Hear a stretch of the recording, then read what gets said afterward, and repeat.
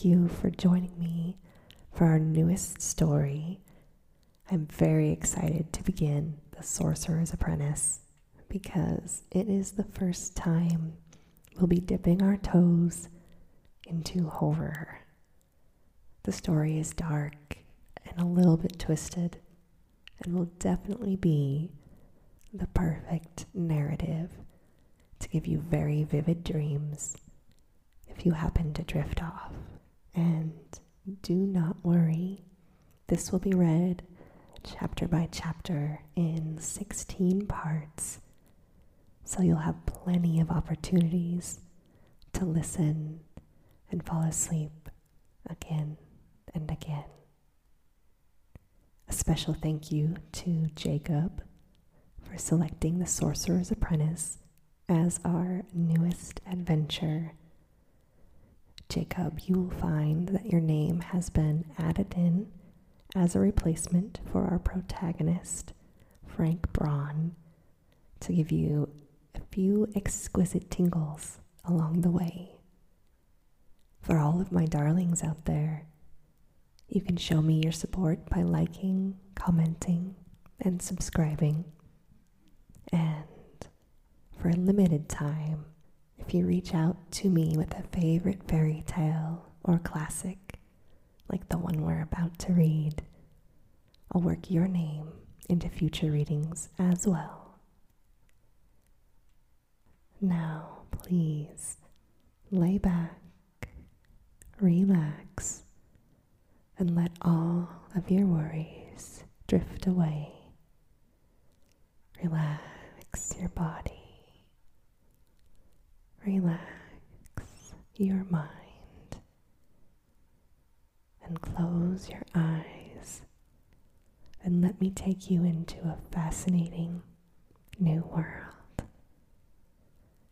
Our story is The Sorcerer's Apprentice, also referred to as The Devil Hunters, written by Hans Heinz Ewers in 1910. Chapter 1. Thou who seekest grace or beauty here, be warned, for in these pages hovers terror asleep, and from these covers grin horror, infamy, and fear. A quote by Saint Anthony. "Do come along with me," said Jacob. The old priest shook his head. "It's impossible," he answered. "Quite impossible." The small steamer on Lake Garda stopped. The two men followed the crowd ashore. Jacob looked for the porter of his hotel, found him at last, and beckoned to him and gave him his luggage receipt and handbags. Then he turned once more to the priest. "May I accompany your reverence?" "No, if you'll forgive me," said the old man. "I have to go to the rectory to attend to several things there first. But if you'll permit me, I'll look you up at your hotel tonight." "It will be a real pleasure," said Jacob. "I'll see you at supper then, Don Vincenzo." The priest shook Jacob's hand. "Yes, I will see you later then." Jacob walked slowly in the direction of the hotel, which lay close by the lake. He ordered himself a room, washed himself, and wrote a few letters. He took a walk and returned just as the dinner gong was sounding. Instead of going to the dining hall, however, he first went to his room. He shaved carefully and slowly, and then dressed for the evening. When he entered the dining room, the third course was being served. He found the priest sitting at a little table near the window. "I've made you wait," he excused himself. "It's a bad habit of mine." Jacob looked over the wine list and asked for his guest's advice. Soon he hit upon a brand of which the latter was very fond. "That's strange," he laughed. "Just what I prefer myself." But he scarcely drank half a glass and ate very little. He did not order the courses that had passed, and took care that the priest's plate did not become empty. For dessert, he peeled 2 large Calville apples. The priest ate these with cheese. "Don't you eat apples either?" the priest asked him. "Certainly," answered Jacob. He took a slice and sprinkled a little salt upon it. The priest shook his head. "Salt? You put salt on your apples?" "Certainly, your reverence. It's the only way to bring out the flavor of the fruit." At once, the priest dipped a slice of apple into the salt. "Well, wait a second. That's too much, Don Vincenzo. Too much." Jacob laughed. The priest scraped some of the salt off. "Is this better?" "Yes, that's better," replied Jacob. The old man tasted the morsel of apple. "Ah, yes, you're right. The pure flavor becomes more definite. I'll note that, doctor. I'll pass it on to our bishop in the near future. He knows how to value these fine little points. After all, one must get to the bottom of things." "Oh, yes, to be sure, Don Vincenzo," said Jacob. "That's the first thing to do indeed." "Well, wait a moment. I beg your pardon. Why the first?" Jacob filled his guest's glass again. "Well, what I mean is, one's diagnosis must always come first and foremost. Suppose, for instance, we wanted to make an apple. First, we must know exactly." "Wait," said the priest. "Make an apple? We don't want to make an apple." Jacob said, "Well, why don't we want to? We want to make everything. But let's take another instance. If the future art of making apples seems too remote for you, take some disease, cholera, for instance. We can't begin combating the disease effectively except from the moment in which we know precisely which germs cause the disease and their behaviors. Exact knowledge is always first in all things. Don't you think so, Reverence?" "Oh, yes, certainly." The priest emptied his glass. "I understand what you mean now. But if you'll forgive me, my mind isn't quite satisfied at your sudden substitution of cholera for our apple. You wanted to make the apple, didn't you, doctor?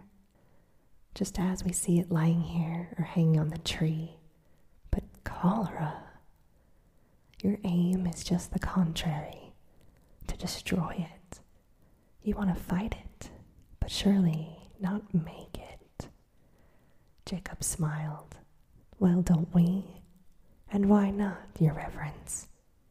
You, to be sure, would hardly care to employ yourself that way. And well, I'll probably never have the opportunity either. But what about other people? Don't we, during any good year, invent some excellent new means of sending as many people as possible, as swiftly and surely as possible, from life to death? Torpedoes and machine guns, submarines and aeroplanes, lyddite and melanite and nitroglycerin and various other fine things. Why shouldn't one hurl some frightful pestilence into the enemy's country some yellow or black death that would be more effective than all the murderous guns in the world. The priest crossed himself nervously. "Holy Mother of God," he said, "may all the good saints guard against it." Jacob nodded. "Yes, I hope so too. War is always stupid and has precious few aspects to which one can profitably turn one's interest. But you'll admit the possibility of creating pestilences, Don Vincenzo. Any bungler can do it, even today. To make apples, that's harder, to be sure. But we'll learn that too, sometime. We're still so young." "Young, you say?" asked the priest. "Why, yes, your reverence. The earliest human being whose bones have been found lived scarcely 3.5 million years ago." "And you're calling that young?" The priest looked straight and sharply into Jacob's eyes. Hadn't he once before seen? But surely he was mistaken. No, he had never seen this face before. But the expression reminded him, and he recognized it. Smiling, superior, captivating, despite any struggle on one's part. Once before, those features had frightened him. Somewhere in a picture, or was it some drawing in an old book? He looked deep into his mind and stared at the man opposite him. The German, Jacob. His face was smoothly shaven, narrow and sun-kissed. The eyes were of no special color. They could have been blue or green or gray. Over the high forehead, lightly arching over delicate brows, fell confused strands of ash blonde hair. His top lip was pulled back above a half-open mouth.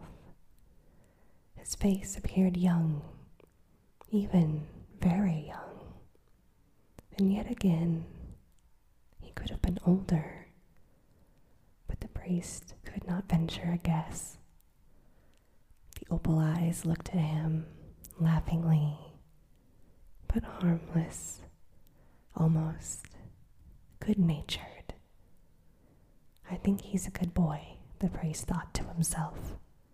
"He's young, but he's genuine." Jacob answered the priest's long gaze with a smile.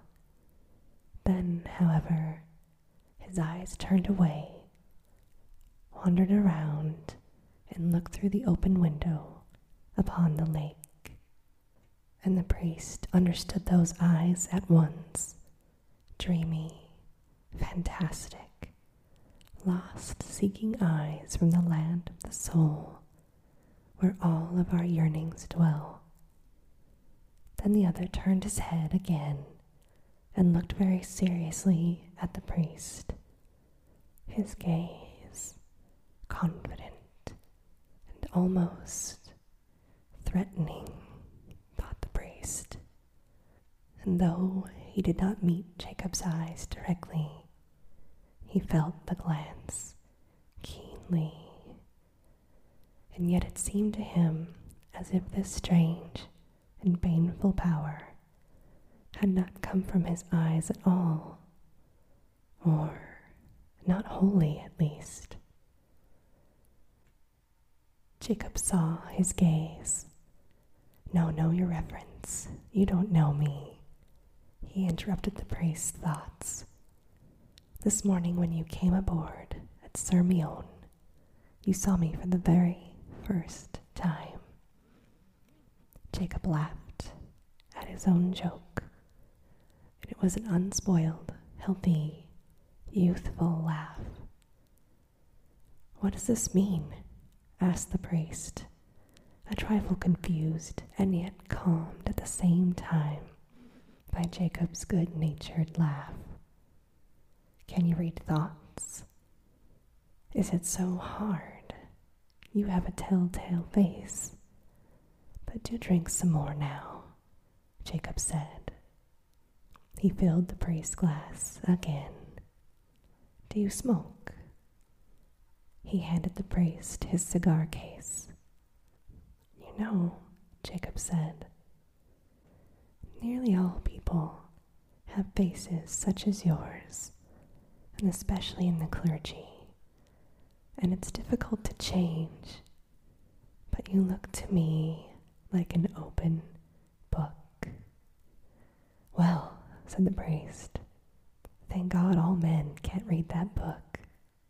"You're quite right, Don Vincenzo," said Jacob. "The number of illiterates is frightful.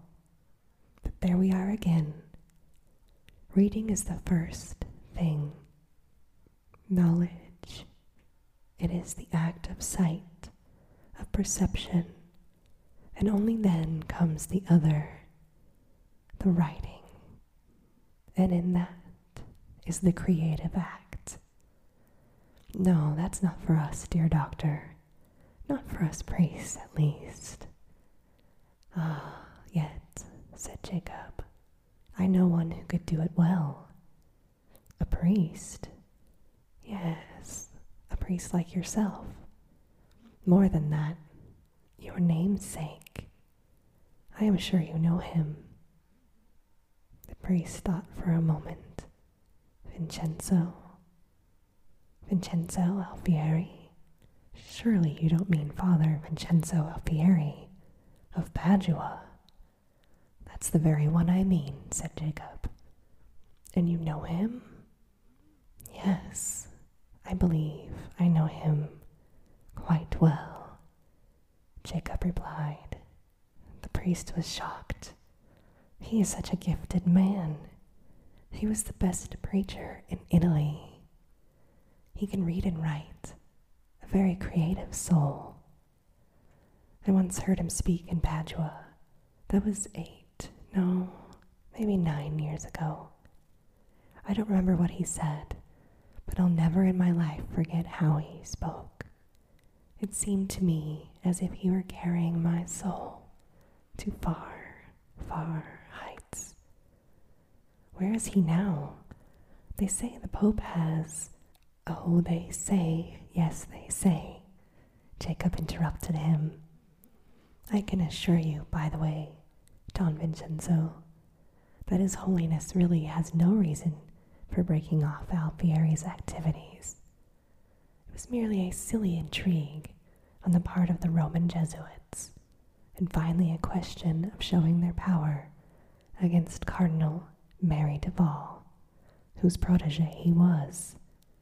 I'm convinced that the Pope saw through their clumsy scheme, but he wanted to put an end to the contention, so he compromised and sent the Paduan to Spain."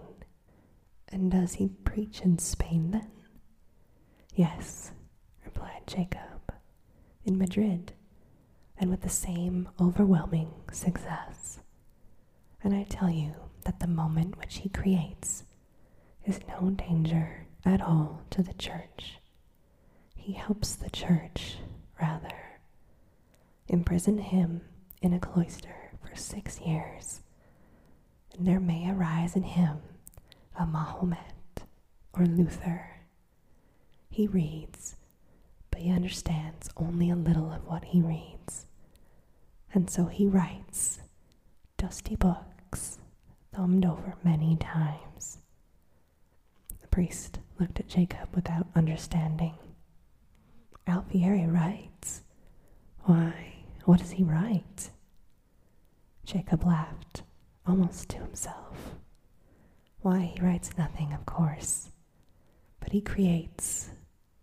Only what he creates is dusty and stale, It's poor stuff and harmless, but in all events, he works creatively, and for that reason, I love him. The priest nodded at this. Very well, doctor, but what in the world does he create? Jacob leaned forward across the table. He rested his elbows on it and stretched his hands slightly forward. Don Vincenzo again felt the gentle compulsion of those strange eyes, but his own imprisoned glance rested on Jacob's hands. They were large, strong hands, hands like the horrible paws of a beast of prey. His fingers, spread apart, were narrow, but bony and thick at the joints. Inexorable hands which could wind themselves around the throat like ropes. Strong, wild, pitiless, fearful hands. The impression came from them even more than from Jacob's eyes. The priest stared at those hands, as if from afar the slow and almost solemn words floated to him as Jacob spoke. The Paduan creates. He is a creator. He tears 1,000 souls from out of 1,000 bodies and molds them into a single soul with the flames of his speech. There they stand, children, women, and men, each separate, ridiculous, and pathetic creatures, and the Paduan grasps them and kneads them into a great whole, into a single strong mass in the guise of a mad and mighty beast. This is what he creates. That's it, Don Vincenzo. And then Jacob sighed and slowly leaned back. He lit a cigarette and exhaled the smoke into light, puffing rings. Only, Jacob continued, and it's a pity, a great pity, that he cannot read very well, this Paduan, and so he shatters the 100,000 small thoughts in all these heads and does not give them one great thought in place of them. All have the same experiences as those you relate, Don Vincenzo. They will remember all their lives how he spoke, yet they have all forgotten what he said. That beast is there, that splendid, mighty creature, but it can neither run nor bite. Oh, it's a pity, a great pity. He might have become an antichrist. Instead, he will remain a harmless preacher all of his life. How happy I would have been to teach him to read. Now come on, Don Vincenzo, do drink something. You look parched. The priest was silent. He stared at Jacob. But slowly he grasped his glass, lifted it, but then put it down again on the table. Softly he asked, "Doctor, are you a Catholic?" This question came swiftly, suddenly. Jacob, however, did not hesitate to answer. "Not at this moment," he said. "Who knows what I may be someday." He drummed gently on the tabletop with his fingers. "But let us not discuss that, Don Vincenzo. We won't contend about religions. This morning, on this streamer, I addressed you, an utter stranger, and you gave me some information in a very amicable manner. It would be very ungrateful of me to involve you now in the kind of dispute that always becomes vexatious. "Oh, no, no, no," the priest laughed. "I'm surely not afraid. I stand on firm, solid ground." "Oh, do you think so?" asked Jacob. The German's voice was taunting, and yet somehow compassionate. "You stand just where Alfieri stands. This ground looks hard as the stone of your mountains, and yet it is as impalpable, a mixture of loose, nebular spots. Ah, firm ground. Just give this man an immovable point on which he may stand, and he will lift all Rome straight out of its hinges. It is always the same, to have the great cognition. That is the secret." The priest was frowning. "I don't understand you, doctor." "I believe you," Jacob answered, "but hadn't we better drop this subject? I asked you to point me to a quiet, lonely place in your parish where I might stay undisturbed for a few months. You mentioned Val di Scodra." "Yes, I did," the priest answered, a little concerned. "Well, tell me," said Jacob, "is it quiet there?" "Yes." "Is it lonely there?" "Oh, yes, it's lonely. You will find no more remote village in the entire world." Jacob stretched out his hand across the table. "Don't be angry with me, Your Reverence. We are all miserable sinners." Jacob's expression was so harmless, so good-natured, that the priest couldn't help but laugh. He took the hand before him and shook it strongly.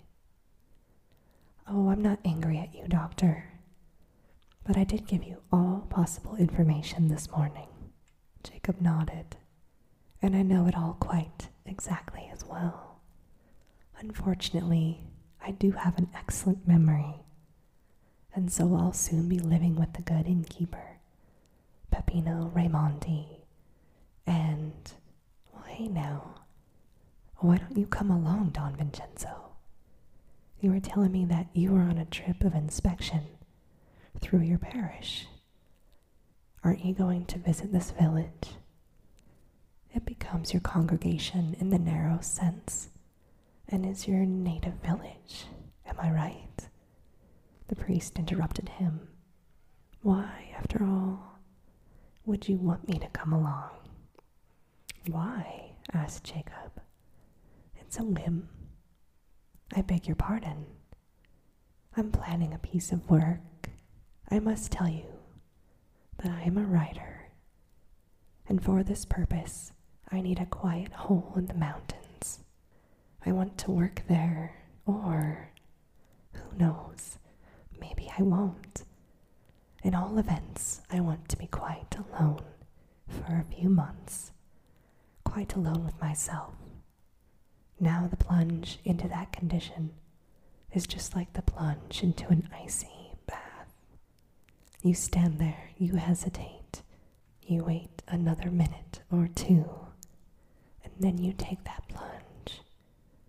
You see, Don Vincenzo, if you travel with me, I'll have your company for a day or two before I take my cold plunge. Your health, doctor." The priest laughed merrily and drained his glass. "You want me to act as a comfortable bathrobe for you? Unfortunately, it can't be done. Really not," said the priest. "It's quite impossible." Jacob looked at him askance. Impossible? A priest who can't visit a village in his parish? "Cannot, said the priest. "Let us say rather, will not. I found a letter awaiting me at home this evening. and it seems to make it appear desirable that you do not go to Val di Scodra either. Really, Your Reverence, said Jacob. This makes me curious. Am I not to go, really? Do you think I would become dangerous to the village? Or that perhaps the village would somehow endanger me?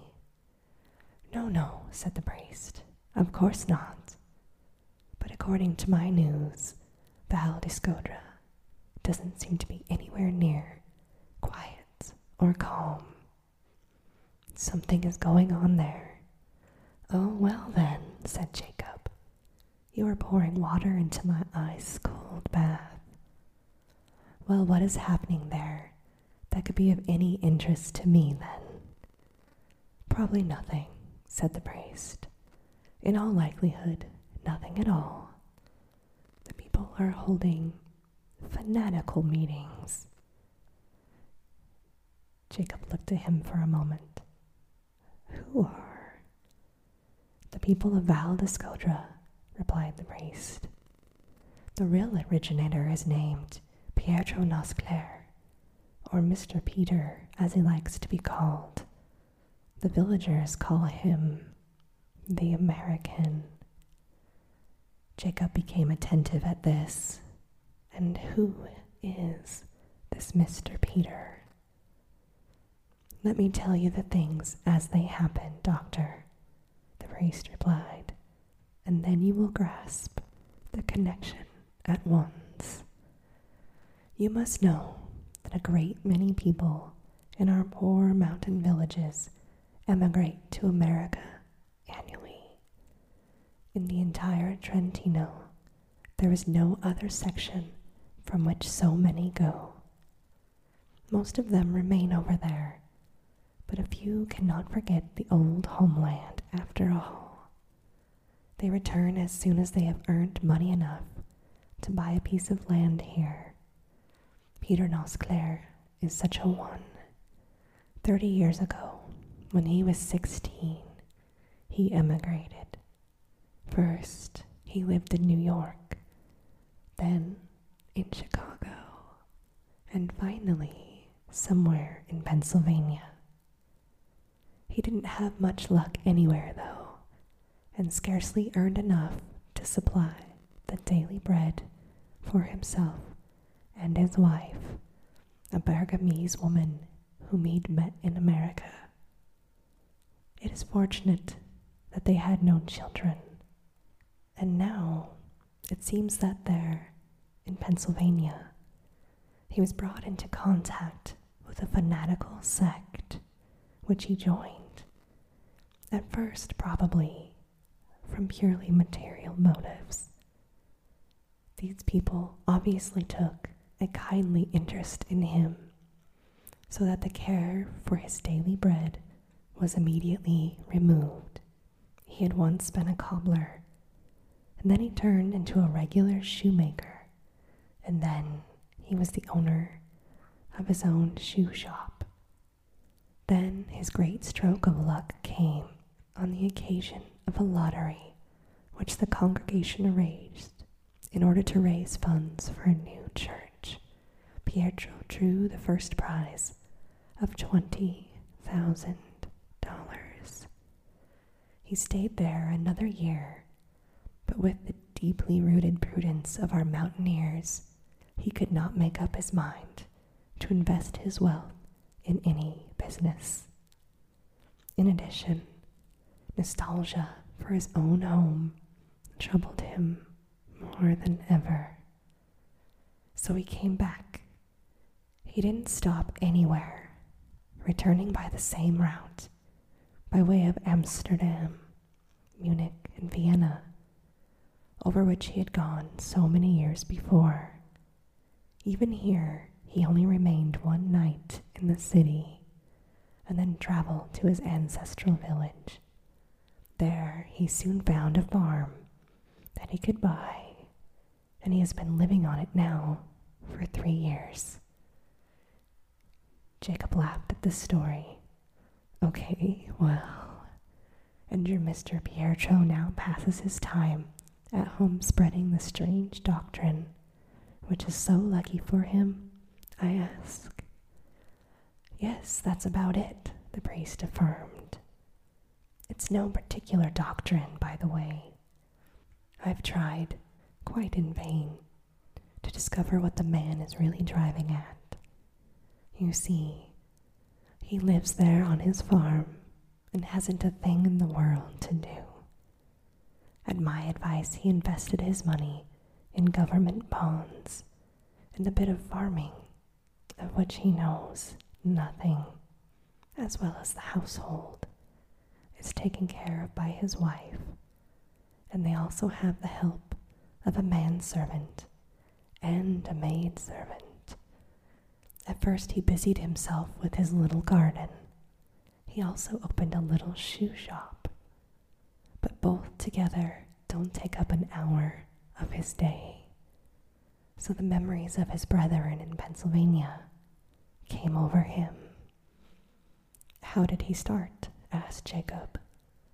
The priest replied, he held devotional meetings in his own house, and then he gradually attracted others, day laborers who worked for him, or people he had loaned money to.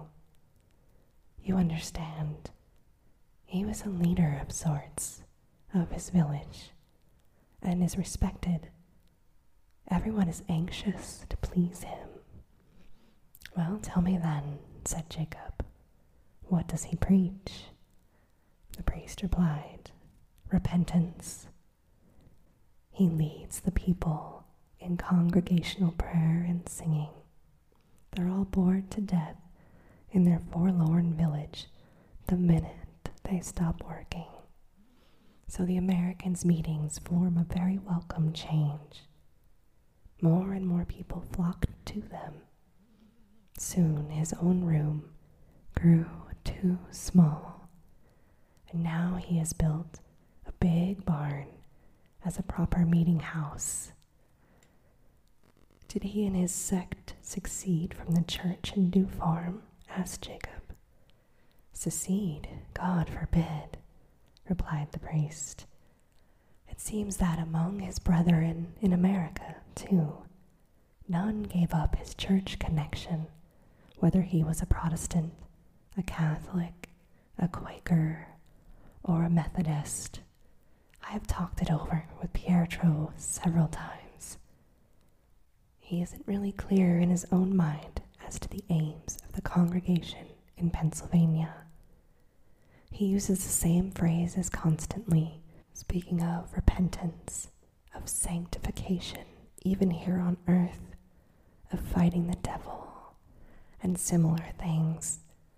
And for these purposes, the Catholic Church alone does not seem to suffice for him. Does he openly oppose any of the rites and sacraments of the Church?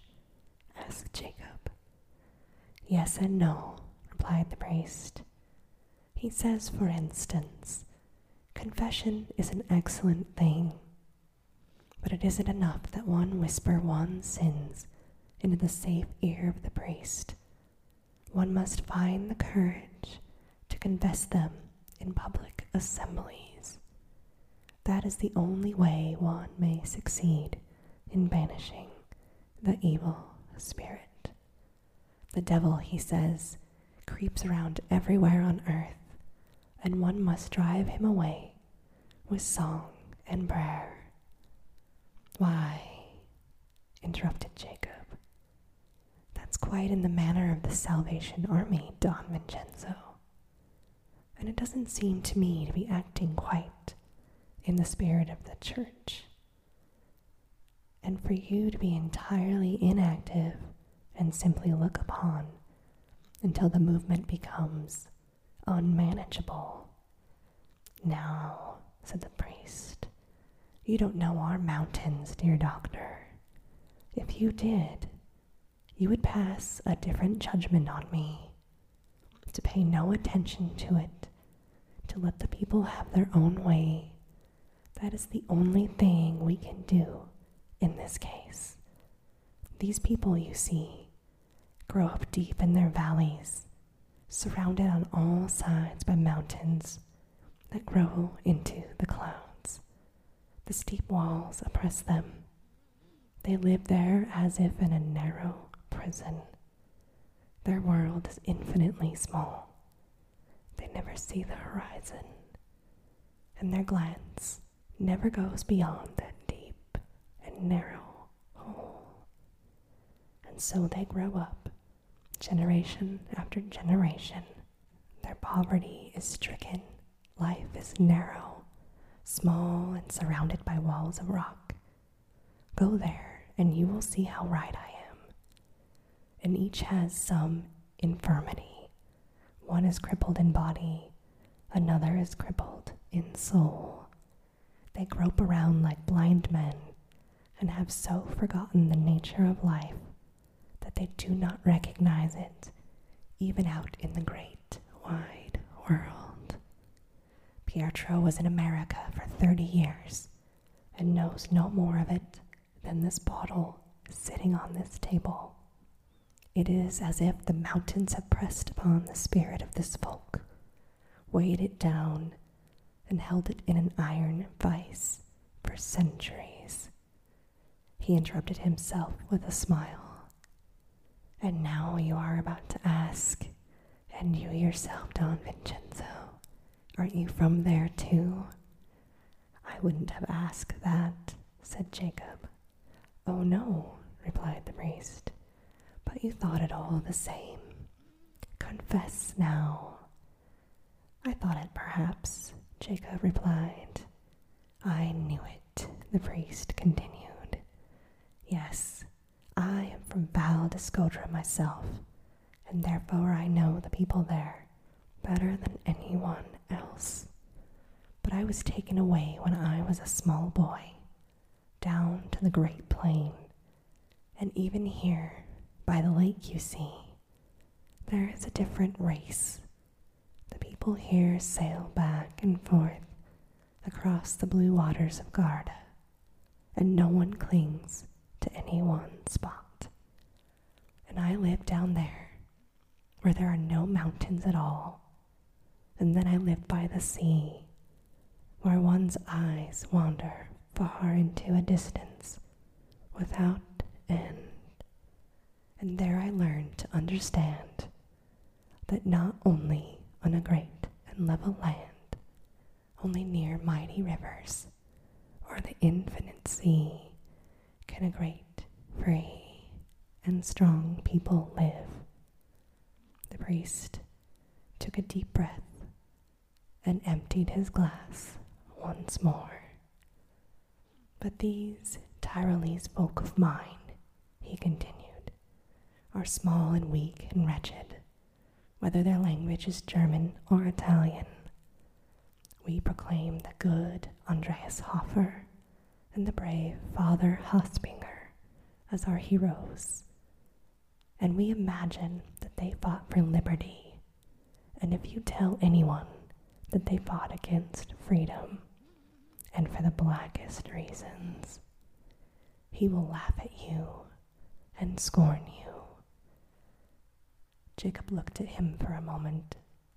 And you're telling me this, your reverence, as a priest? Yes, the priest replied, with some acidity. I am a priest, true, but above all, I am an Italian, even if I am a subject of the House of Habsburg, and the nation whose language I speak, the people of the plain and of the sea, won liberty. And they won unity only with the help of France, and always in a struggle against Rome and Austria. The heroes of the Tyrol have always fought for these powers. That was their liberty. Even today, after a lapse of 100 years, they tell of the good Emperor Francis. And yet that was the same ruler who once said, people, what are people? I know nothing of people. I recognize only subjects. Jacob laughed lightly at this. And yet the very Emperor Francis, if you'll pardon me, your reverence, was not a German at all. He belonged to the people that you love. He was 99% Italian. Oh, you may be right, said the priest, and I confess I know nothing of that. But for the folk of the mountains, he was simply the emperor, and his red breeches were an object of reverence to the Tyrolese, and still are to this day. And how many people think as you do, Don Vincenzo? Asked Jacob. Only a few, I am certain, replied the priest. The mountain districts are clerical, Roman and Austrian. Hofer and Speckbacher are heroes of liberty, even among those of us who speak Italian. He sighed heavily before continuing. Think, they don't think at all, these cavemen of the mountains. They do not even dress. They scarcely live. They vegetate like decaying fir trees. Their skulls are small and flattened. Deformed goiters hang from their necks. They love God and the Savior and the Virgin, and they are the most pious Christians in the whole world. But even we priests are sometimes struck with a kind of horror when we see just how much they adore the saints. As the bishop once said, our mountains have more gods than Greece and Rome and all of Asia. And then sometimes their glance turns inward. They become fanatic and they fall into ecstasy and attain second sight. In Sempiglio, on the other side of the lake behind Monte Baldo, there lives a mountain peasant who foretells every fire that takes place within a radius of many miles, and often hours in advance. And he is not the only one by far. Scarcely a year passes, but that in some remote village these religious visionaries arise. So you see what is happening in Val d'Iscodra right now is nothing new. The only new element is that Mr. Peter throws in a few American catchwords and gestures. Jacob looked at him, and you let these people quietly go on their way, do you, your reverence? Yes, the priest replied. That's it. These are the tactics that our bishop has followed for over 12 years. He is a very wise man. It is the best way, I assure you. Some of our priests shook their heads at first. Today they have all come to see that he is right. Did you ever hear of the ecstatic enthusiast of Mezzo Veneto? No, your reverence, Jacob said. I don't think so. The priest went on. It was a quarter of a century ago. The people of that utterly remote valley preached repentance. Some small prophet led them. They arranged long processions. They sang and prayed and cried and ran throughout the neighborhood and the villages nearby. Their militant pastor tried all means of bringing them to reason, first by kindness, then by severity, and the bishop of those days turned to the authorities. The movement was suppressed, but not without actual fighting. And what was the consequence? Several dead and many wounded on both sides. 3 people were put into insane asylums, no less than 56 into penitentiaries and jails. Many fled, a considerable number emigrated away, and to this day half of the village is empty. And then there was a great scandal and an outcry in all of the newspapers. No, our bishop is quite right. We must do everything to prevent a recurrence of such events. And you do everything by doing nothing? Asked Jacob. Yes, doctor, the priest replied. Nothing. Absolutely nothing.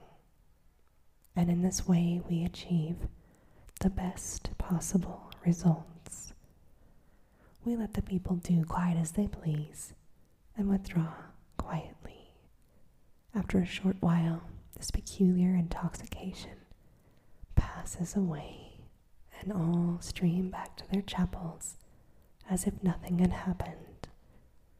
It was but a flickering fire of straw which delighted these enthusiast-like children, and which was extinguished as swiftly as it flared up. For you see, there is never a definite idea involved. No one knows what he really desires. It is a harmless illness of the mountains, nothing more. Our bishop calls it valley fever. Jacob looked at him for a moment and then asked, And does he know of this new epidemic in Val di Scodra? Certainly, replied the priest. I made a report of it at Triste not long ago, when the affair seemed to me to be lasting rather long, and it was assuming much larger dimensions than before. The bishop laughed and averred that at least these new Pennsylvania methods offered a change in the monotony, and he spoke some excellent words which I impressed upon my memory and which I will repeat to you now. Long after the roaring and rushing mountain brook of these shallow enthusiasts has spent its foaming madness, one will behold it in its majesty, the deep and quiet river of the church, that stream of God beside whose waves the holy city is glad, that place of the dwellings of the Most High. Thus, said the priest, my bishop spoke to me and urgently advised me to be sure to remain calm. For every pressure, he said, only causes a stronger counter-pressure to arise. It has been months now since I was there. The last time I celebrated Mass in their church was for one person, or, if you prefer, 1.5. For Mr. Peter now holds meetings on Sunday mornings, and of course, they all prefer him. My congregation consisted of Teresa, the daughter of the landlord. I recommended the girl to you as her confessor.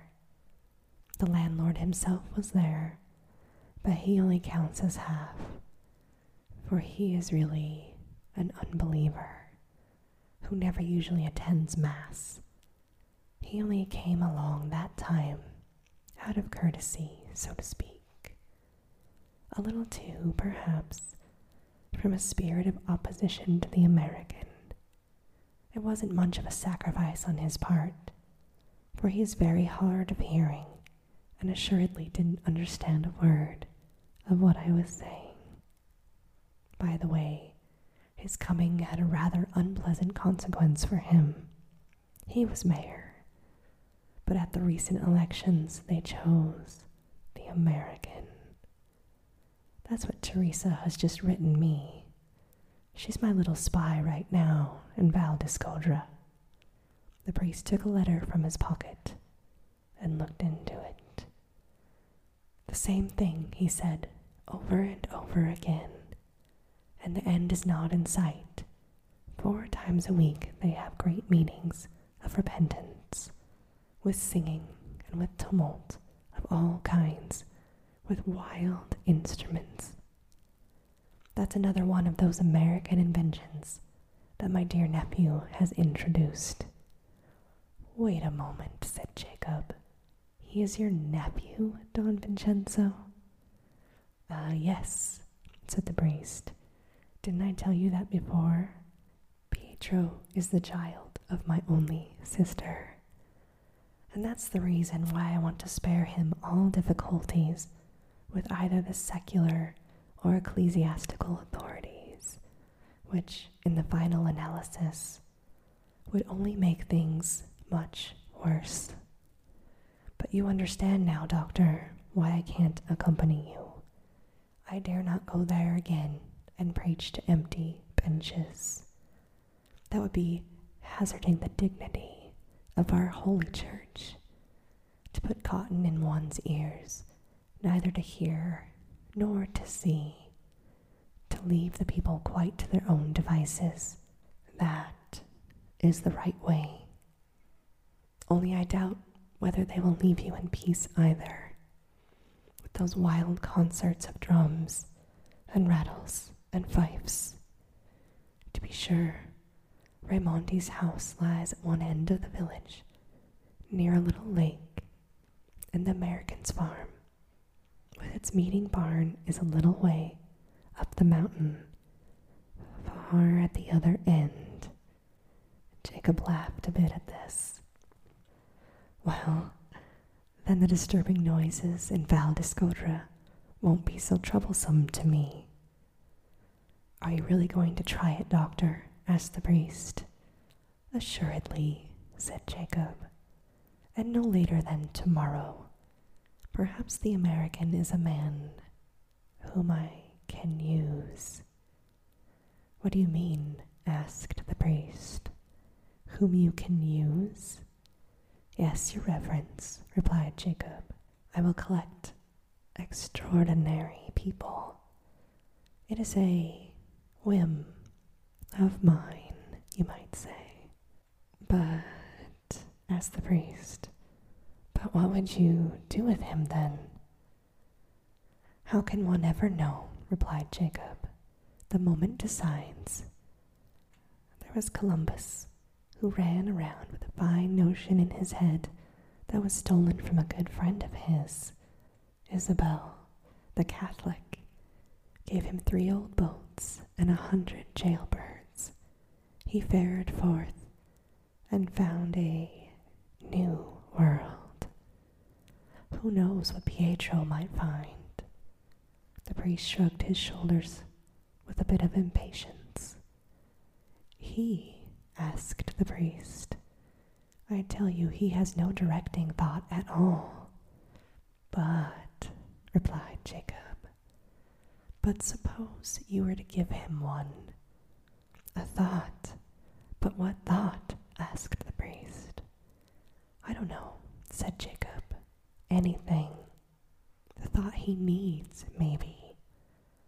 There lies a certain power in the deep valleys of these mountains, a mysterious, ecstatic, mystical power. And year after year, it is wasted in the smoke of a wretched blaze of straw. One should not let such power lie barren. This time the priest frowned Jacob. No, this is a disease, this power. The quicker it goes up in smoke, the better for us all. Jacob leaned far back in his chair, and his eyes assumed a strange glow. No, my friend, Jacob said softly, that isn't true. Nothing should go to ruin until it has a chance to live. Oh, you mean evil then, said the priest. No, not even evil, said Jacob. It has a right to live like everything else. Only that which is ugly is insignificant. Jacob's voice gathered energy. His hand grasped the napkin like a claw. Let it but grow, that which you call evil. It will wax great, and everything That is great. It is beautiful. The basis of thought, interrupted the priest, on which I stand. This time Jacob interrupted the priest. I know, Don Vincenzo, on what basis you stand. But is it necessary for all men to stand upon your same basis? Why not let your nephew find his happiness where he hopes to find it? Why should one wish this flame to be extinguished because it can find no further fuel? Why shouldn't one throw more fuel upon it, beams and tinder, so that the flame may flare up out of the valley and rise like a red torch far out of these mountains and into the clouds? The priest shook his head. That's all very well, doctor, only my poor nephew will never understand your meaning. Jacob looked at him. His voice was serious as he replied, He doesn't even need to understand. If only he becomes capable of that creative act, if only he can weld his mountaineers into a single mass, as the Paduan preacher did. I want that beast, that mighty beast, Don Vincenzo. Trust me, I will teach that beast to bite. The priest crossed himself at this. May God himself forbid it. Gently, Jacob leaned across the table. Ah, do you think so, your reverence? Well, in that case, one must just knock at another gate. The priest jumped up, and his voice was shaky when he replied, What is it you say? But the priest received no answer. His lips trembled a little, as did his hands. He conquered his excitement with difficulty. With eyes wide open, he stared across the table at Jacob. Will you answer me one question, doctor? Assuredly, replied Jacob. Well then, said the priest, who are you? And then Jacob stood up. A bright and childlike mirth lit up his face. Who am I? He answered. I'm no one very special at all. My name is Jacob Braun, and I can read and